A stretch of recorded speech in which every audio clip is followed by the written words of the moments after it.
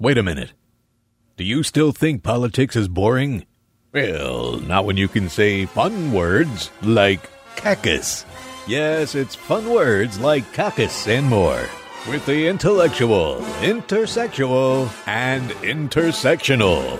Nicole Sandler on NicoleSandler.com. AMA, American Medical Association. Oh no, hold on. Why is there something playing in my stream that shouldn't be? Oh, I see. I need to mute this window. Bear with me just a moment, because I need to mute. And now I can do this. You ready? Hit it, Lauren.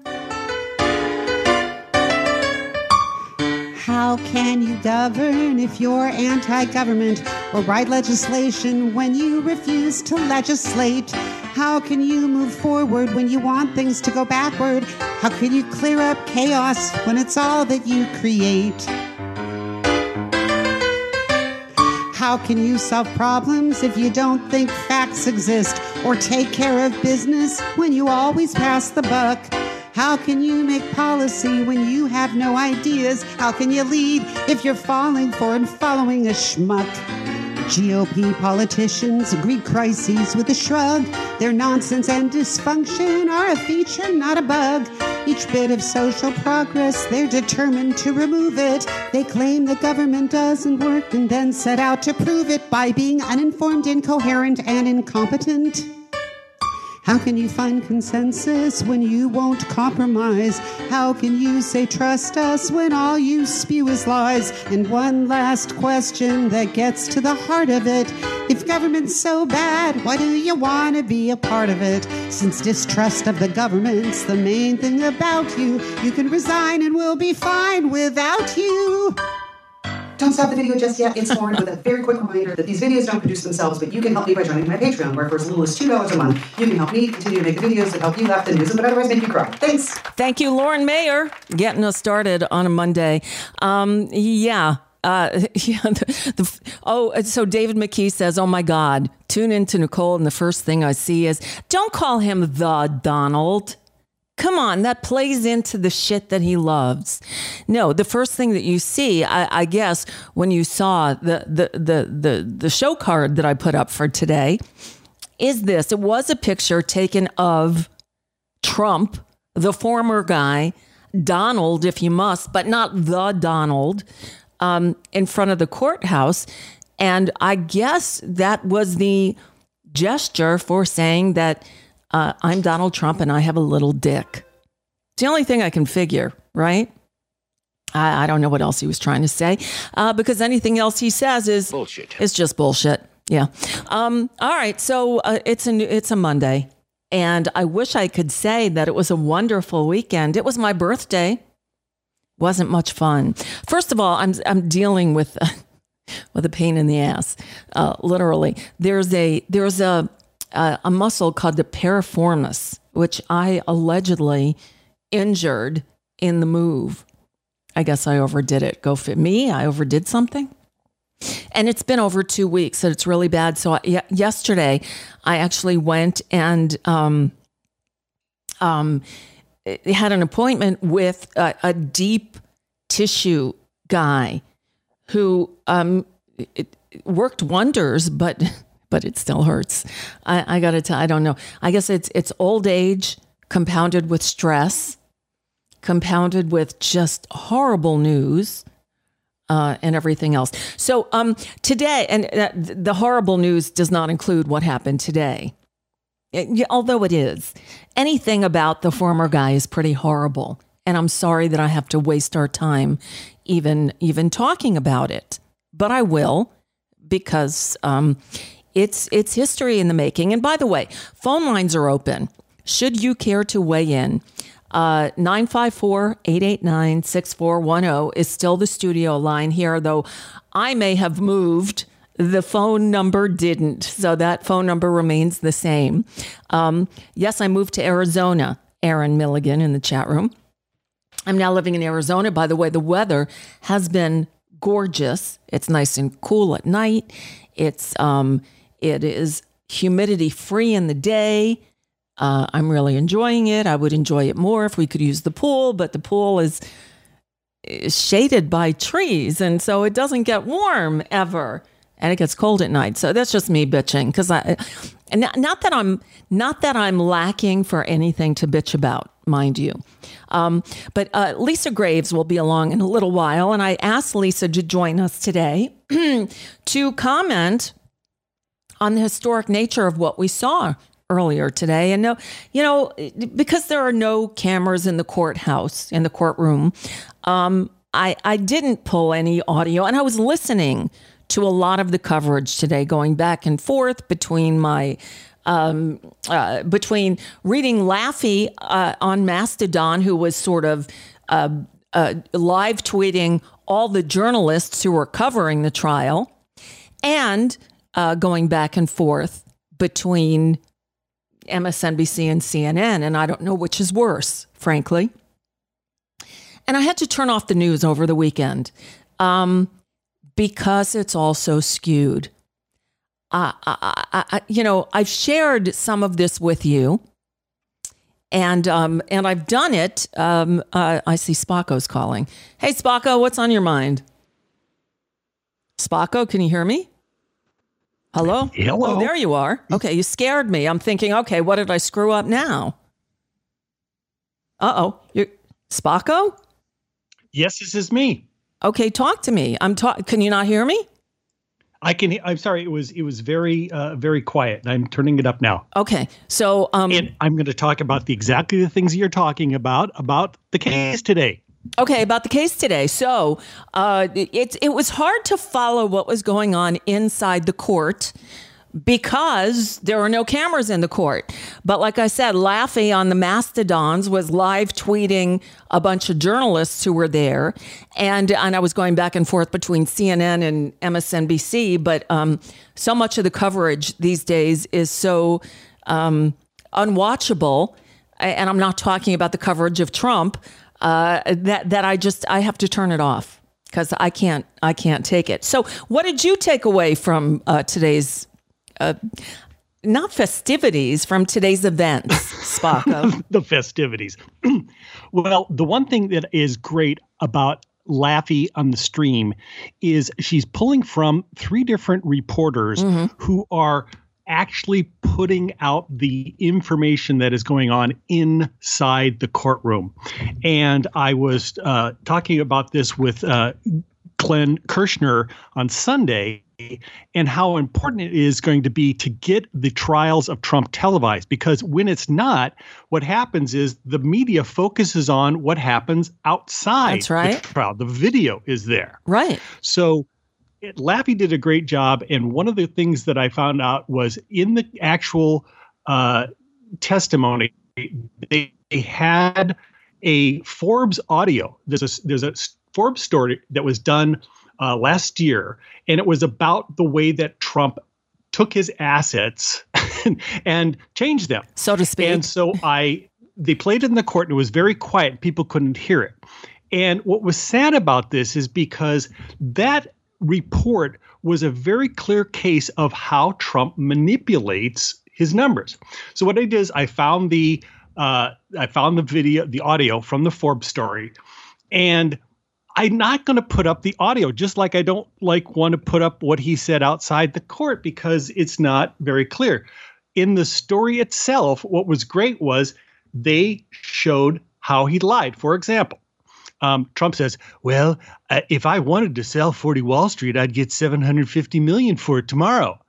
And they point out, I'll do my pop-up video. Boop, that figure was $15 million higher than the $735 million listed on his personal balance sheet, and $210 million higher than the $540 million that Cushman and Wakefield determined as its already questionable appeal. So boom, right off the bat, he says it and there's a lie, but there's nobody to correct it. Then he goes in and he says the square footage is, the actual square footage is 1,165,207.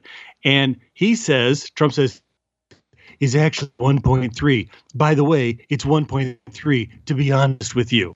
To be honest with you, that's something new. Then says, yeah.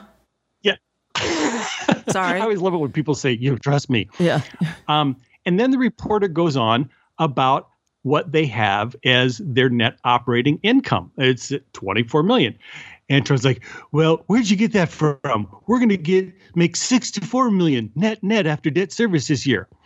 And then once again, he boosts the $24 million figure up just a few minutes later. And this is what he does throughout that thing. And what's interesting about this audio is it also has Weisselberg in there, as well as to Forbes reporter. And Weisselberg supports Trump's lies, talking about, how much the mortgage rate is, and, it's 2.5%. No, it's actually 3.65%. So the whole thing is like this, of him trying to inflate his numbers in real time with the people at Forbes. And when he doesn't get what he wants, he ends up with saying, Forbes is a bankrupt magazine that doesn't know what they're talking about. Because it knocked him off the billionaires list because he's not a billionaire. Yeah. So these are the kinds of things that happen. And the thing that I was wanting to do, and I put a couple of posts up on Crooks and Liars recently, and it's something that I think that we really have to pay attention to, is the media really gets sucked into doing the back and forth with Trump. He makes an outrageous claim, and they will repeat it in a way just to debunk it. But it keeps getting that frame out there of repeating that information.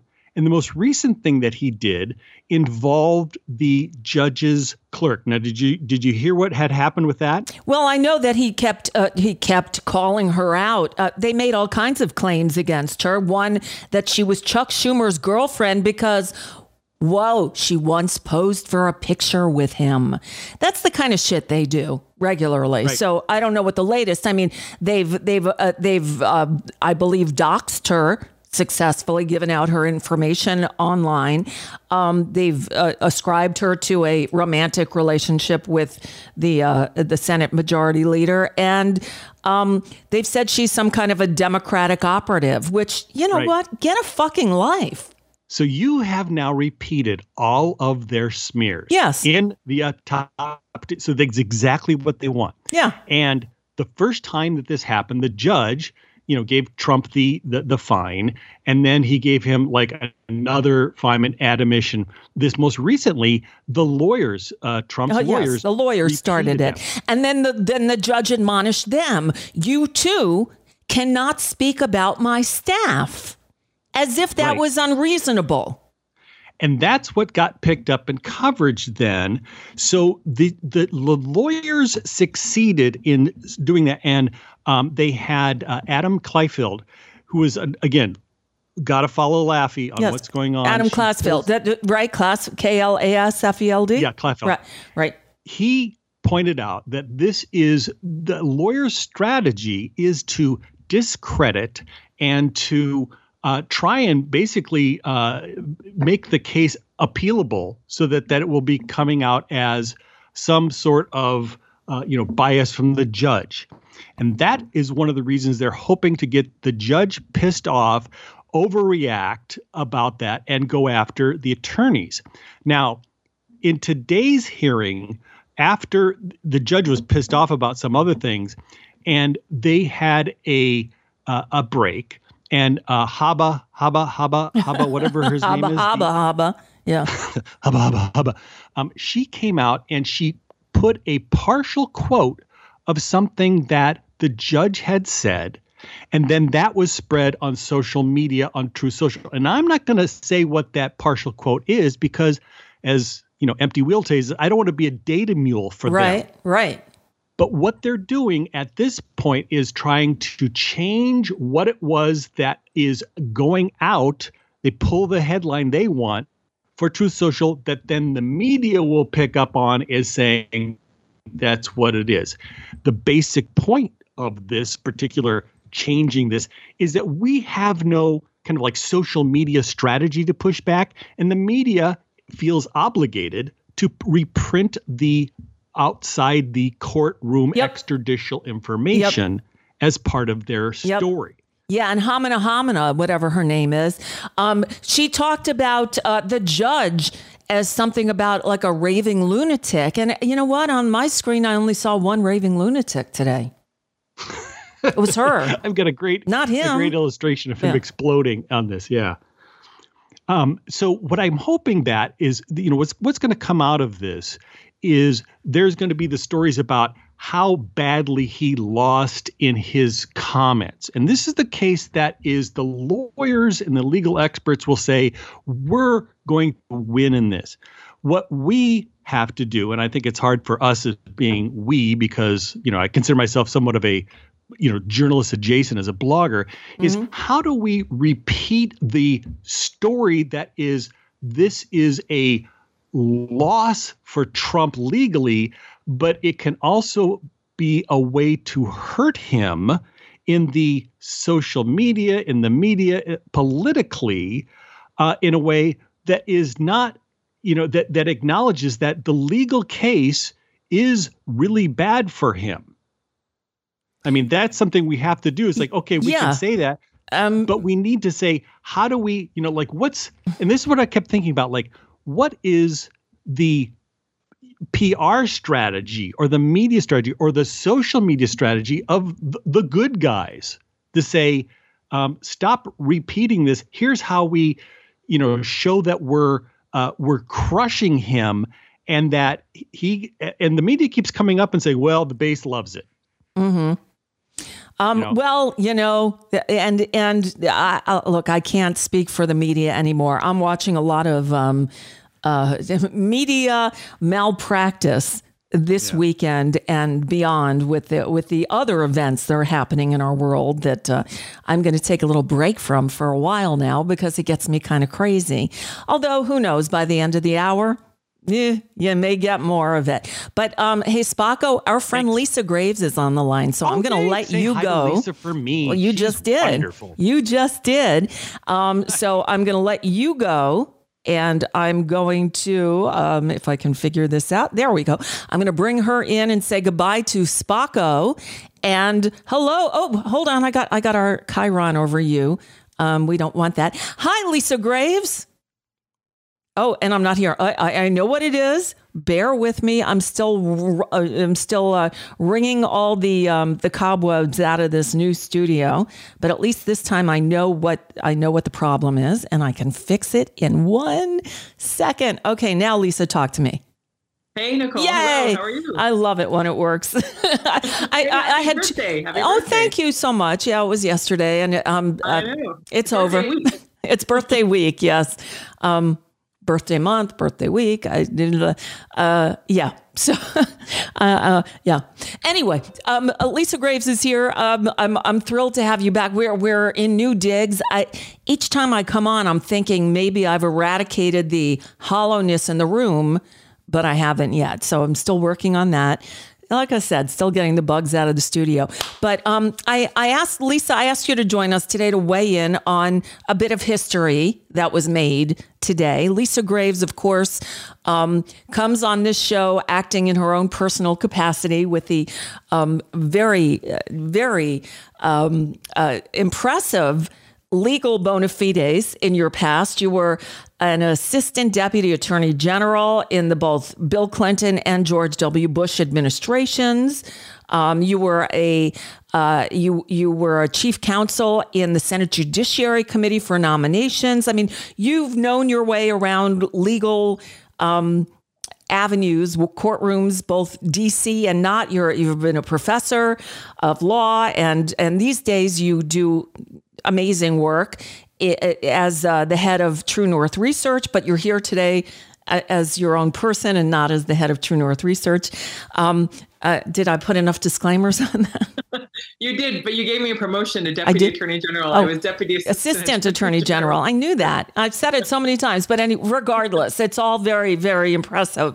And I'm grateful that you you choose to share your expertise with us. So today was interesting, even though we didn't get to see the shenanigans in the courtroom because there were no cameras allowed. Do you think we got an accurate picture of what went on in there? Well, there was certainly coverage of what was happening. I am a fan of the idea of cameras in the courtroom. It's state by state. Each state decides. Certainly people can grandstand when there's a camera. So maybe there was some upside to not having it be televised live, but I don't think it prevented any grandstanding. So, anyway, I do think there were some interesting reports that came out of the testimony today. And I did take a good look at what was said and what wasn't said. So yeah, happy to be on, Nicole. I'm happy to have you here. Now I understand from the peanut gallery there is an echo on you. And again, it's not on your side, it's on my side, and it's because I'm still, figuring out this the new studio. And to whoever said, somebody left me a hold on, I'm gonna kill it somehow, and hopefully one of these will do the trick. Someone said she's always having all these sound problems, and I know she blames the computer, but I know it's her. Yeah, of course, it's me. It's always me. We're gonna take the negativity and focus it elsewhere. Echo. But I will say, in your defense, Nicole, you are setting up a whole new studio in a whole new state, and it's an all new operation to get everything, all working and to plan. But if you want, I can dial back in. If that might give me a minute. I'm waiting for the feedback from the chat room to tell me if it's getting any better. I have one more. I called on Skype and it sounded good. Not yet. All right, let me try one last thing, Lisa, before I have you die. You can be on the video, but I may need to. I hate this. Bear with me one more second. I'm going to see if there's one other thing that I can kill here. Oh, I bet it's that. Okay, now you guys tell me if it's any better. But in order for them to tell me if it's any better, I need you to speak. So. So it might be me though. Let me just see, because I have my my new. It's not you. Better? No better. Okay. No, it's not you. It's definitely me.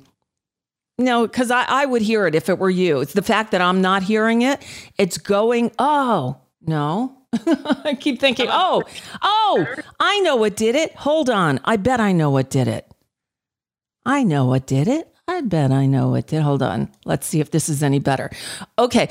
It's fine now. Okay. I don't know what. Oh, shit. And I did we disconnect, Lisa? But that was me. I was just testing. How about that? Can you hear me now? They say it's better now. Okay. It's good now. I killed off you don't know, you scared me, because I killed off every extraneous audio feed that it could have been. And then you went away. All good on the echo now. Okay. So, all right. So Lisa Graves, what's so disconcerting is I'm a fan of cameras in the courtroom too. But we had Jack Smith say that he actually said he filed a brief or whatever they do to say he doesn't want cameras in the courtroom for the cases he's going to be bringing forth. Did you hear that? Yeah, I mean, I do think certainly the tradition in the federal courts is that they're not televised, and so it would be a change for it to be televised. And I do think that trial, over the classified documents is obviously they will have cleared the documents for public, or at least a substantial portion of them for the public to be able to have some sort of description of them like they did in the complaint.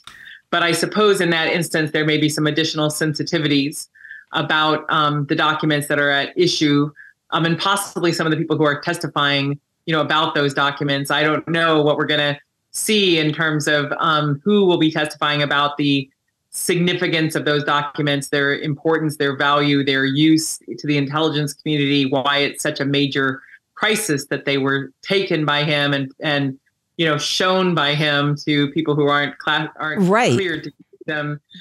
So maybe, if there were an instance where it's possibly, beneficial to not have it be televised, that may be the instance. But I do wish that in general, there was more ability for people to see what happens in courtrooms. You and me both, because I would have loved to have seen Trump's outbursts instead of just hearing about them, because, when we see him, it makes it all so much clearer, right? And too big of a portion of the American public seems to be not getting the memo.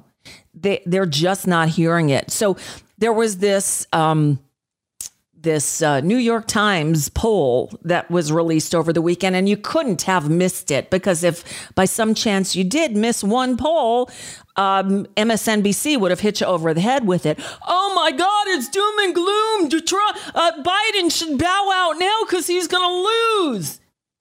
That's kind of what the poll said. Whether it's here or there, the fact that the media is so up in arms about one poll a year out from the election just tells you that all they care about is the horse race. But it just shows how they put a spin on things, and I believe it's all in furtherance of the horse race. Do you really think things are as close as this one poll would tell us they are?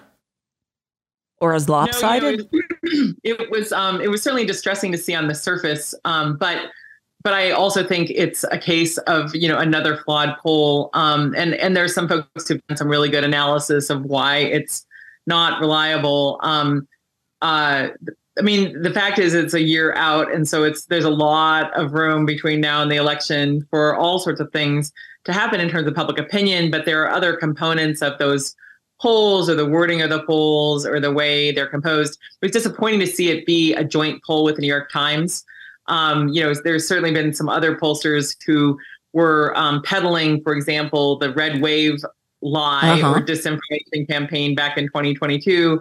That's primarily coming from right-wing pollsters, and then sort of middle of the road or commercial pollsters were sort of panicking and trying to kind of redo their numbers so they didn't undercount Trump voters. But, my view of this, as we've talked about before, Nicole, is that, the polling process in America has some really deep distortions. For example, it's not very good at polling young people who are not, answering, random calls from pollsters and who are generally much more progressive than the people who are answering the calls from pollsters, and also who are who care about a lot of the issues that really the Democratic Party is the only one leading on climate and more, where the Republican Party is just hopelessly devoted to making sure Exxon's quarterly profits are unending and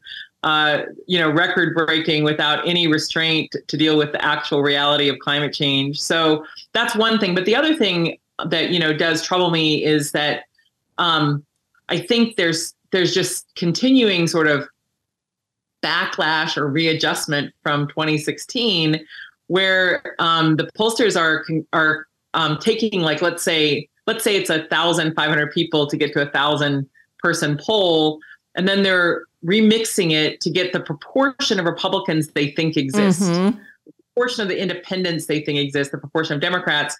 And yet we know that there's been a tremendous number of Republicans who've left the party, people who are no longer part, not just Mitt Romney, but there are other people, who have expressed, deep concern about Trump and his fascism and his threats of violence, his threat to put troops in the streets the day of inauguration, his threat to use the Justice Department to go after every single person he opposes, to, totally politicize it, to destroy our agencies that protect our rights and our interests and replace them with, sort of his own sort of, right-wing sort of, Shah of Iran, take over the government with only your people, true believers sort of thing.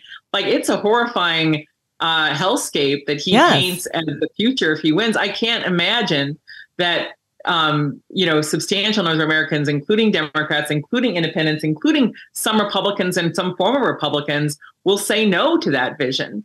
And that the numbers are not in his favor, even if there is, concern about the age of both of these candidates.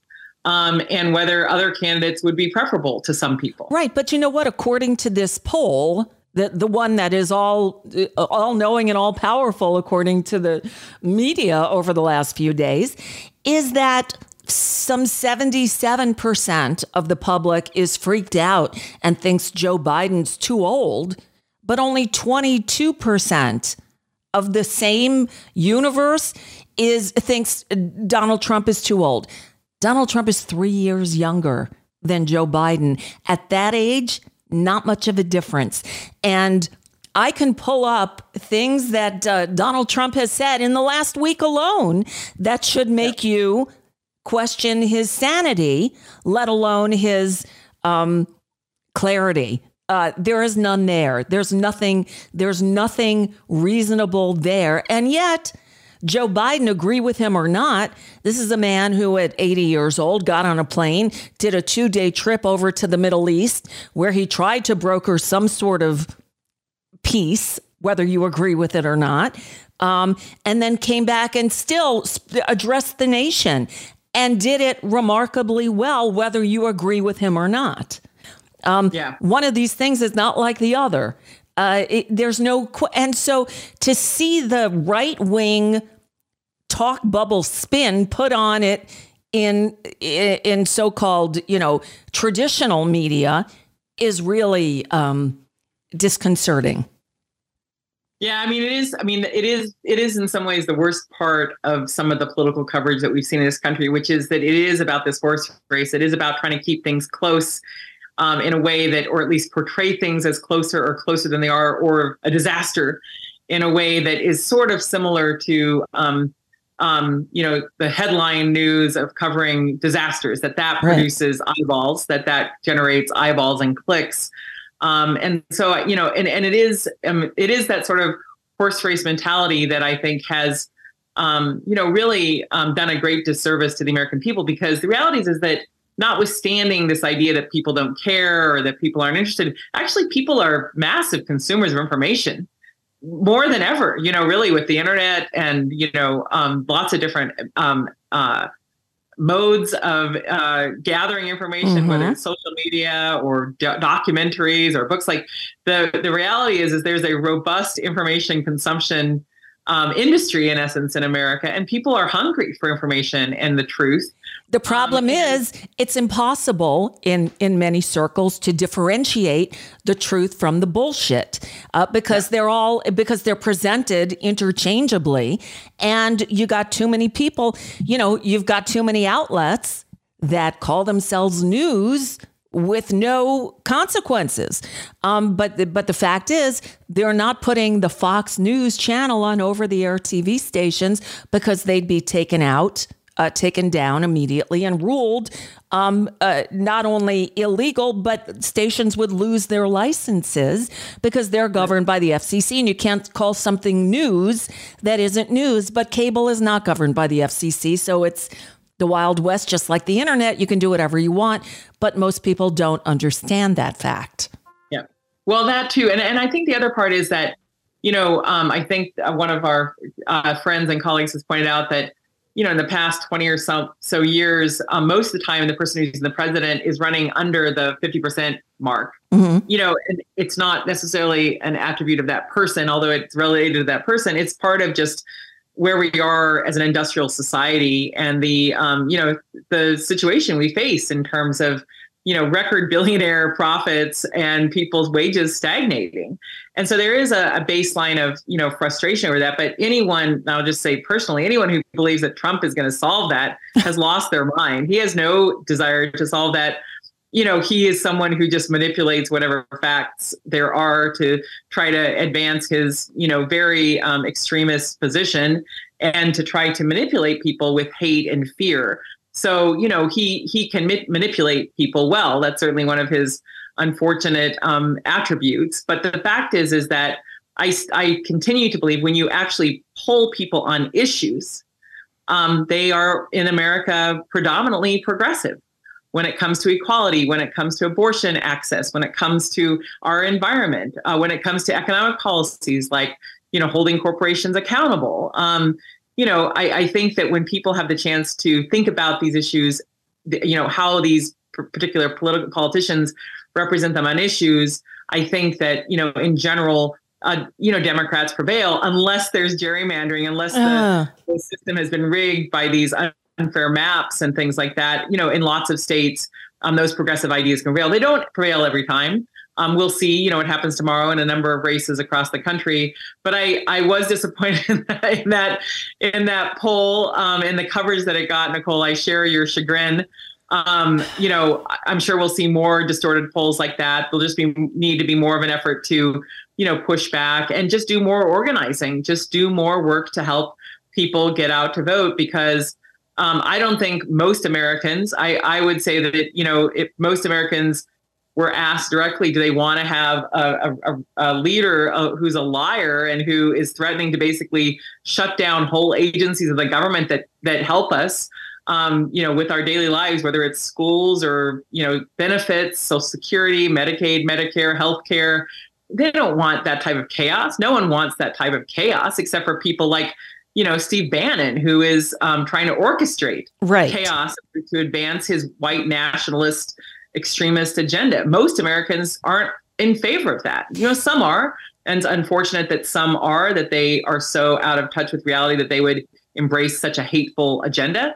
But most people aren't. Most Americans are not down with that at all. And so I continue to believe, despite that poll like the one we just saw, that most Americans actually are people of goodwill, are people of common sense, are people who care about democracy and are not going to allow our democracy to fall to a charlatan again. Well, I hope so. But unfortunately, and I wasn't going to go here today, and if you'd rather not talk about it, just say the word and we will move on.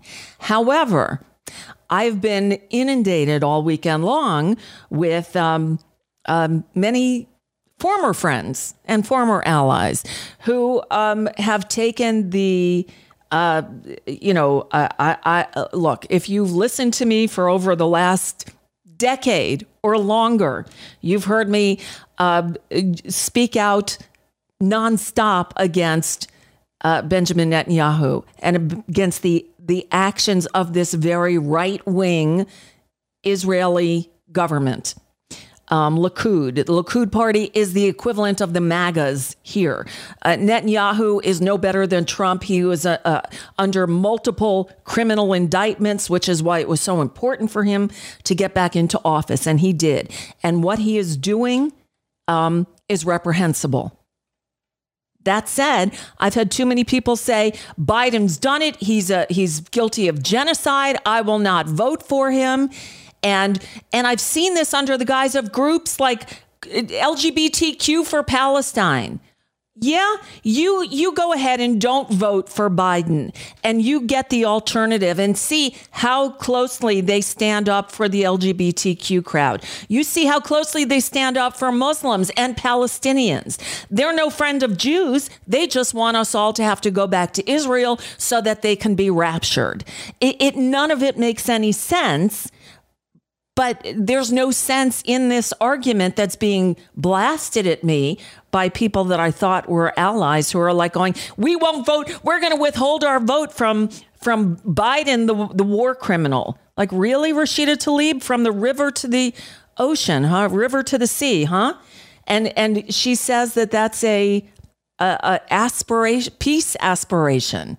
No. Bullshit. That's bullshit. So, you can't have it both ways. And I'm afraid they want it both ways. And what's going to wind up being is if they hold this line, we're all fucked, and not in a good way.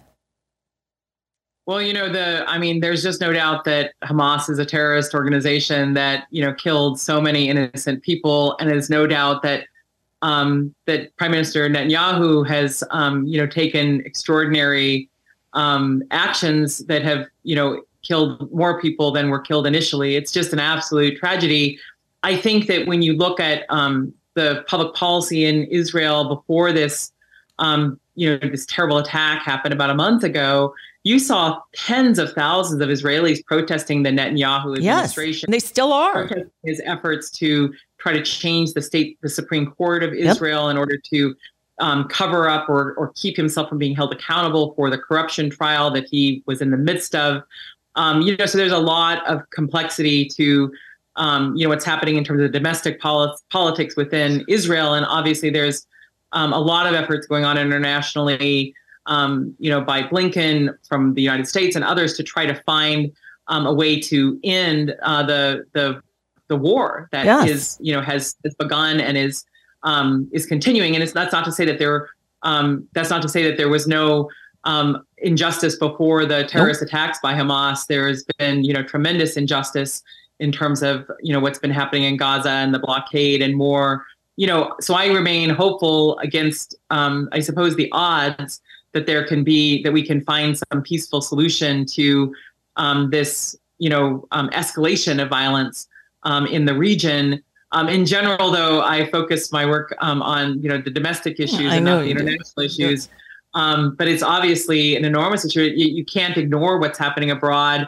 It affects our whole international security if that war spreads, and it affects the lives of people, everybody in that region who fears for their life, absolutely, no matter what side they're on. And so, I hope that in the longer run, in terms of U.S. domestic policy, that people who want more peace in the world, won't walk away from the ballot box or choose someone who might be even more aggressive, or reckless, as we've seen with Trump's, homages to the dictators of the world, to the authoritarians of the world, like Putin and his war in Ukraine. So, these issues of war and peace are enormously emotional. And as one of my mentors has said,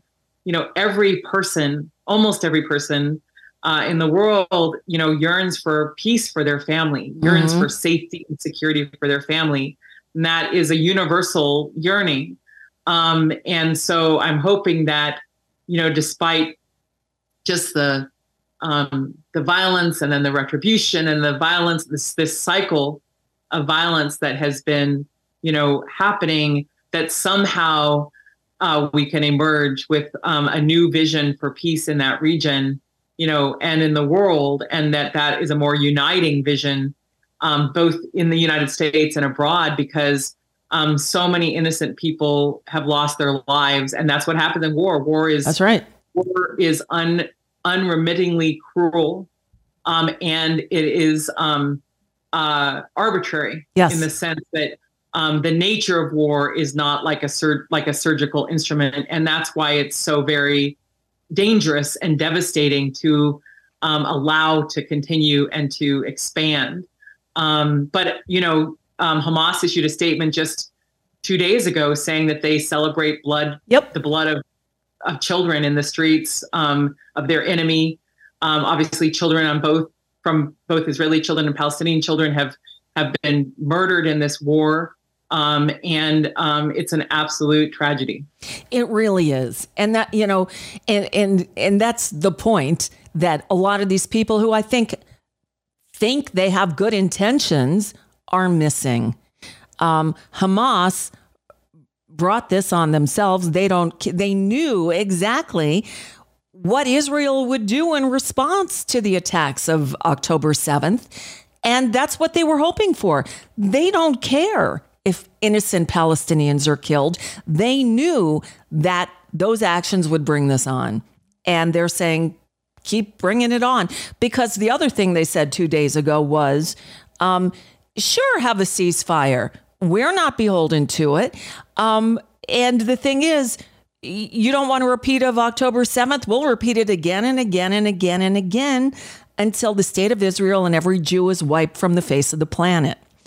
That's their stance.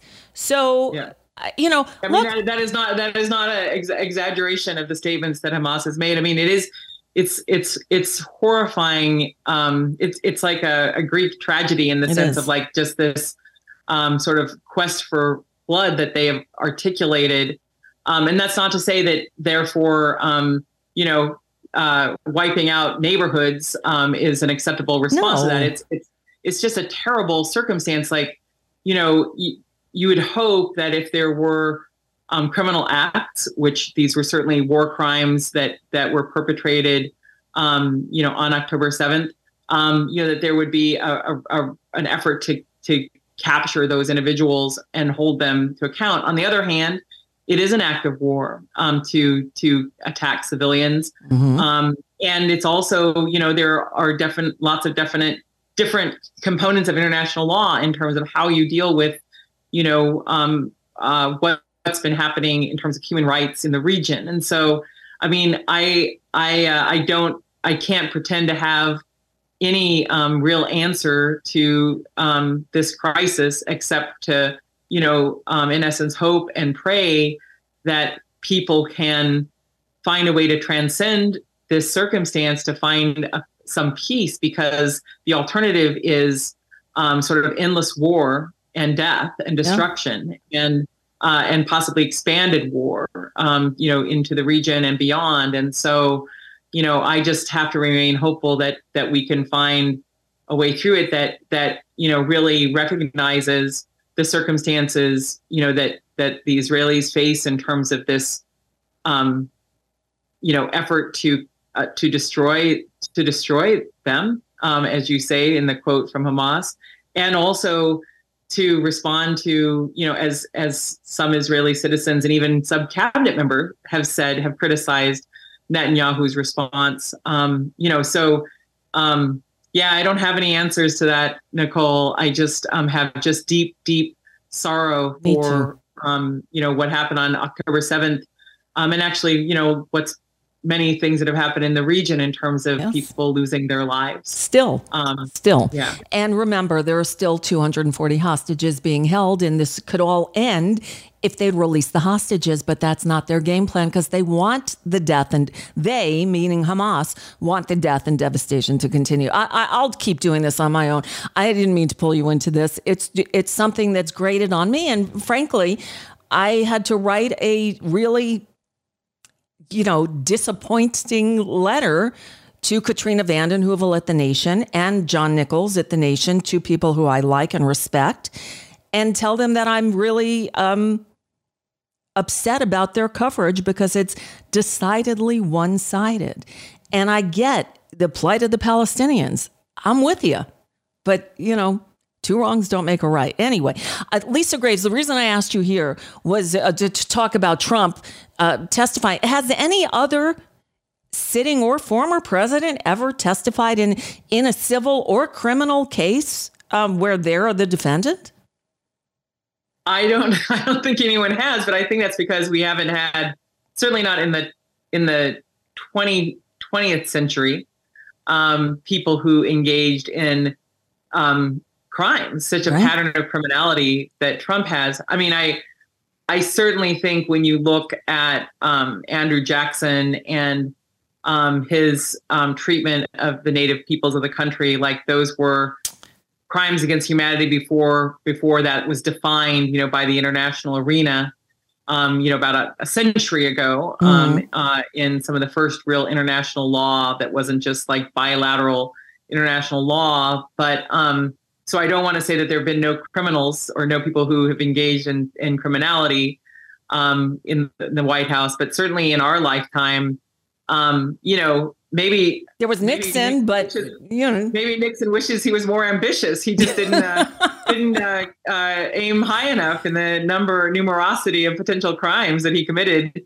And think back though to the 70s, and look, I was a kid, you were a kid, but we can remember enough of it to know that it was unthinkable. And now fast forward to the 21st century and to hear learned legal scholars say what Trump is guilty of is worse than Nixon, worse than Watergate. We look back on it and that was so quaint. That wouldn't even raise an eyebrow today, would it? Well, I mean, I think not infrequently about Howard Dean's yell, at the Iowa caucus when he was, just so excited and describing the states that they were going to pursue, and how he was just pilloried in the press for, that sort of guttural yell. And it's just nothing. It was nothing then. Yep. But, to have him sort of hounded from the race, in essence, that was some sort of lack of decorum in some sort of way, when it was just, have you met Donald Trump? Right. Yeah. And now we've crossed the Rubicon in such a way that you have a person who is just a notorious liar and there's no consequence, who's indicted, no consequence, indicted again, indicted again, indicted again, and the charges are serious. This notion that these are baseless or these are political or politicized. No, I mean, the fraud damages trial that's going on right now is astonishing. I mean, when Trump apparently said on the stand today that he thought Mar-a-Lago was worth $1 billion or $1.5 billion, like $500 million is like, oh, there's no difference there. It was $1 billion or $1.5 billion. It's like no one in their right mind would pay that much for Mar-a-Lago. Not a single, especially since it'll be underwater in probably 20 years anyway. Like it's not accurate. And then when Forbes, the Forbes reporter who he told, he had, the penthouse apartments were 3 full floors and it was 33,000 feet. And, it wasn't, it was, well, if you add in the roof, it's like dealing with like a lying 8-year-old who's just, except for it's much more serious because it wasn't just lying about, how big the fish was he caught. It was lying in order to get loans that were not justified based on the assets that were asserted. And this is just an absolute pattern of this guy. And it's a part of a further pattern of fraud and deceit. And I think Deutsche Bank had some sort of description for how they would just automatically discount anything he said, right, or any paper they got from him because he was just so notoriously deceitful. Yet, in the ideal world, they wouldn't actually extend credit to such a deceitful person. Well, that's the thing. Yet they knew all this, yet they still did business with him. And apparently they were the only ones who still did business with him. And maybe that's cause for another investigation, this time into Deutsche Bank. But Lisa, look at this. This is a graphic I pulled down from one of the TV channels today. And it shows, the civil fraud lawsuit, which is what's going on now. That's a civil case. All of these other ones, Georgia election probe, hush money trial, criminal January 6th probe, criminal documents probe, E. Jean Carroll defamation trial. Am I wrong? Are all of those criminal? So E. Jean Carroll, that's a defamation. Okay, that's defamation. That's not criminal. That's not. But there are. I think the count was 91 counts of charges, criminal charges in the state or federal courts, and those may not be the only charges that come because, as you point out, there are other charges under investigation.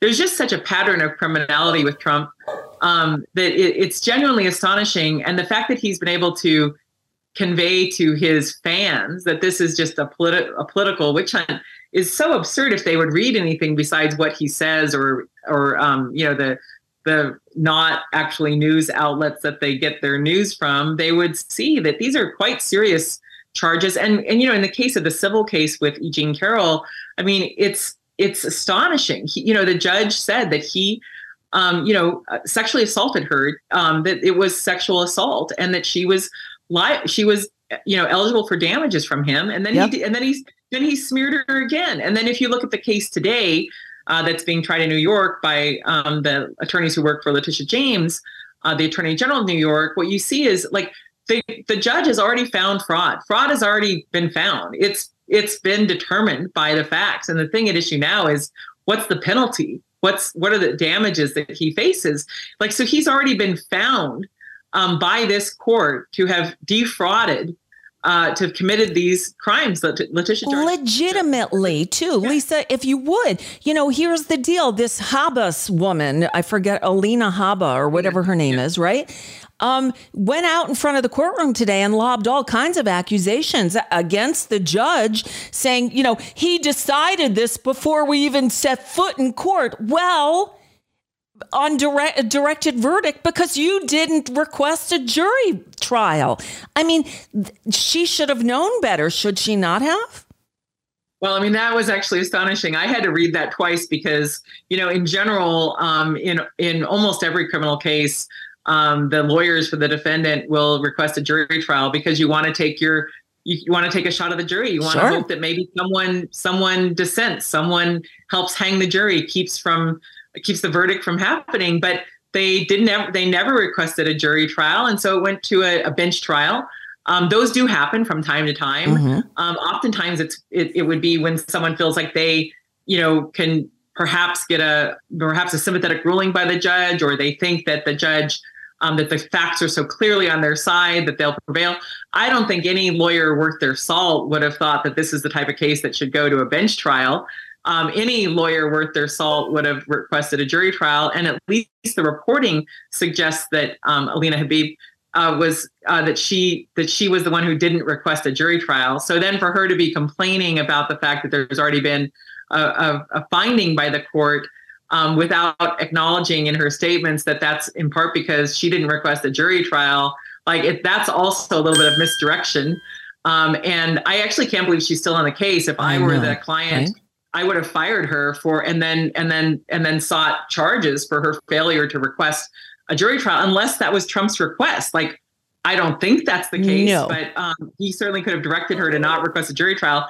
Can't imagine that that's the case. But if you were facing charges and your lawyer didn't request a jury trial, I certainly wouldn't have them sitting beside me at the table when the case went to the next. Right. And he's apparently yelled at her over this, but I guess he didn't fire her, and she didn't leave. And today she said something about, well, what is he paying me for? And that begs the question, is he paying her? Because he notoriously doesn't pay his attorneys. Yeah, I don't know. I mean, I can't defend Trump's yelling at anyone, although I'm not surprised. But I did want to go back to something you mentioned earlier, Nicole, which was this idea of the sort of mental competence or physical competence of Biden versus Trump. I mean, I just still can't get over his notion that because he could recite, man, woman, or person TV, that was the testament of his intellect, that no one had ever passed that test before. And can I also point something out here that was all bullshit? Because if you were given such a cognitive test, how would you, what would constitute the man, the person from the man and the woman? It would be man, woman, child, maybe, but person, man, woman, camera, TV? No, unless the person was, this asexual being, and Donald Trump doesn't account for those kind of differences. He lied about the whole thing. It wasn't person, woman, man, camera, TV. Whatever it was, he's obviously forgotten, because it wasn't woman, man, camera, TV. I confess I forgot the camera part. It's been a long time. But still, but he said it over and over again. Just saying. Yeah, but the idea that that's the test of his competence, when that was actually a test of whether he was just baseline in living in the present day, is shocking. But also, when you look at just the physical fitness of the President Biden, and bicycling and Trump's, I just and there's been numerous misstatements by him. I think he confused Obama the other day. And Cedar Falls and Cedar Springs or whatever it was. And Jesse in the chat room saying U.S. is like us. Have you ever noticed that? Or saying, I invented the term caravans.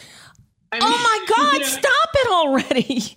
Yeah, so there's definitely a double standard in the way the issue of age is covered. Of course, I wish that there were candidates who were, in my generation running for president, but not some of the ones that have been appearing on the Republican primary side, who are just, crazy anti-ESG people who, don't have, who have a lot of money, but don't actually have a lot of actual common sense in terms of what American people need in their lives. They had this privatization agenda. So there are some younger people who have been running in the primaries who are also not stellar and who have terrible ideas. Yes. So it's not like age versus youth means you've got better ideas. I actually think the Biden administration has a tremendously positive record in terms of the economy, and advances in terms of equality and, schools and more bipartisan legislation passed, infrastructure, on and on, the benefits. Last year, there were no combatant deaths from our soldiers in war zones. Mm-hmm. So I think for the first time in years, the number was 0. And so I think Biden has a tremendously positive record to run on, and, faces some uphill battle with some of this horse race coverage in the press. But I don't think that the idea that Trump is somehow superior physically or mentally, that's just part of the hero worship nonsense that he's helped promote. And I certainly am not buying it. Nor am I. But, we're the ones with the common sense here. And there's a reason why he said famously, I love the poorly educated. And there's a reason why they're banning books and dumbing down our schools. It's all part of the game plan. We have to let intelligence, like common sense, win out. Unfortunately, a lot of that's been obscured by what's going on in the world right now. And I don't know. I remain hopeful. I'll just say I'll end on a positive note. I know we're out of time, but I think despite some of the bad polling out there, the American people, for the most part, get it. They get that there's corruption. They get that Trump is out of control and should be nowhere near power, is unsuited to public office. And they want our democracy to live. And they do not want to fall to this dictatorial sort of approach. So this is my fingers crossed. I'm fingers crossed, but I remain hopeful. The American people have more common sense than I think some pollsters give them credit for. I so hope you're right. I've not been so confident these last few days, but I will take from your optimism and hopefully adopt some of that. Lisa Graves, you're the best. Thank you as always. Always appreciate your input on everything. So thanks for having me on, Nicole, and hope you have a great birthday week. Thank you so much. Bye-bye. Lisa Graves, she is just the best, bar none. I'm so fortunate to have her as a friend and someone who will come on this show and set us straight from time to time. Me straight from time to time. I love her reasoned approach to everything. All right. I got stuff, but I'll save it for tomorrow or the next day or the next day. Sadly, I don't think the ugliness is going anywhere. And maybe tomorrow I'll share with you the letters that I wrote to Katrina vanden Heuvel at The Nation and the direct message I sent to John Nichols. Because, let me just tell you what I responded to from John Nichols was a piece, his latest piece up at The Nation. And of course, my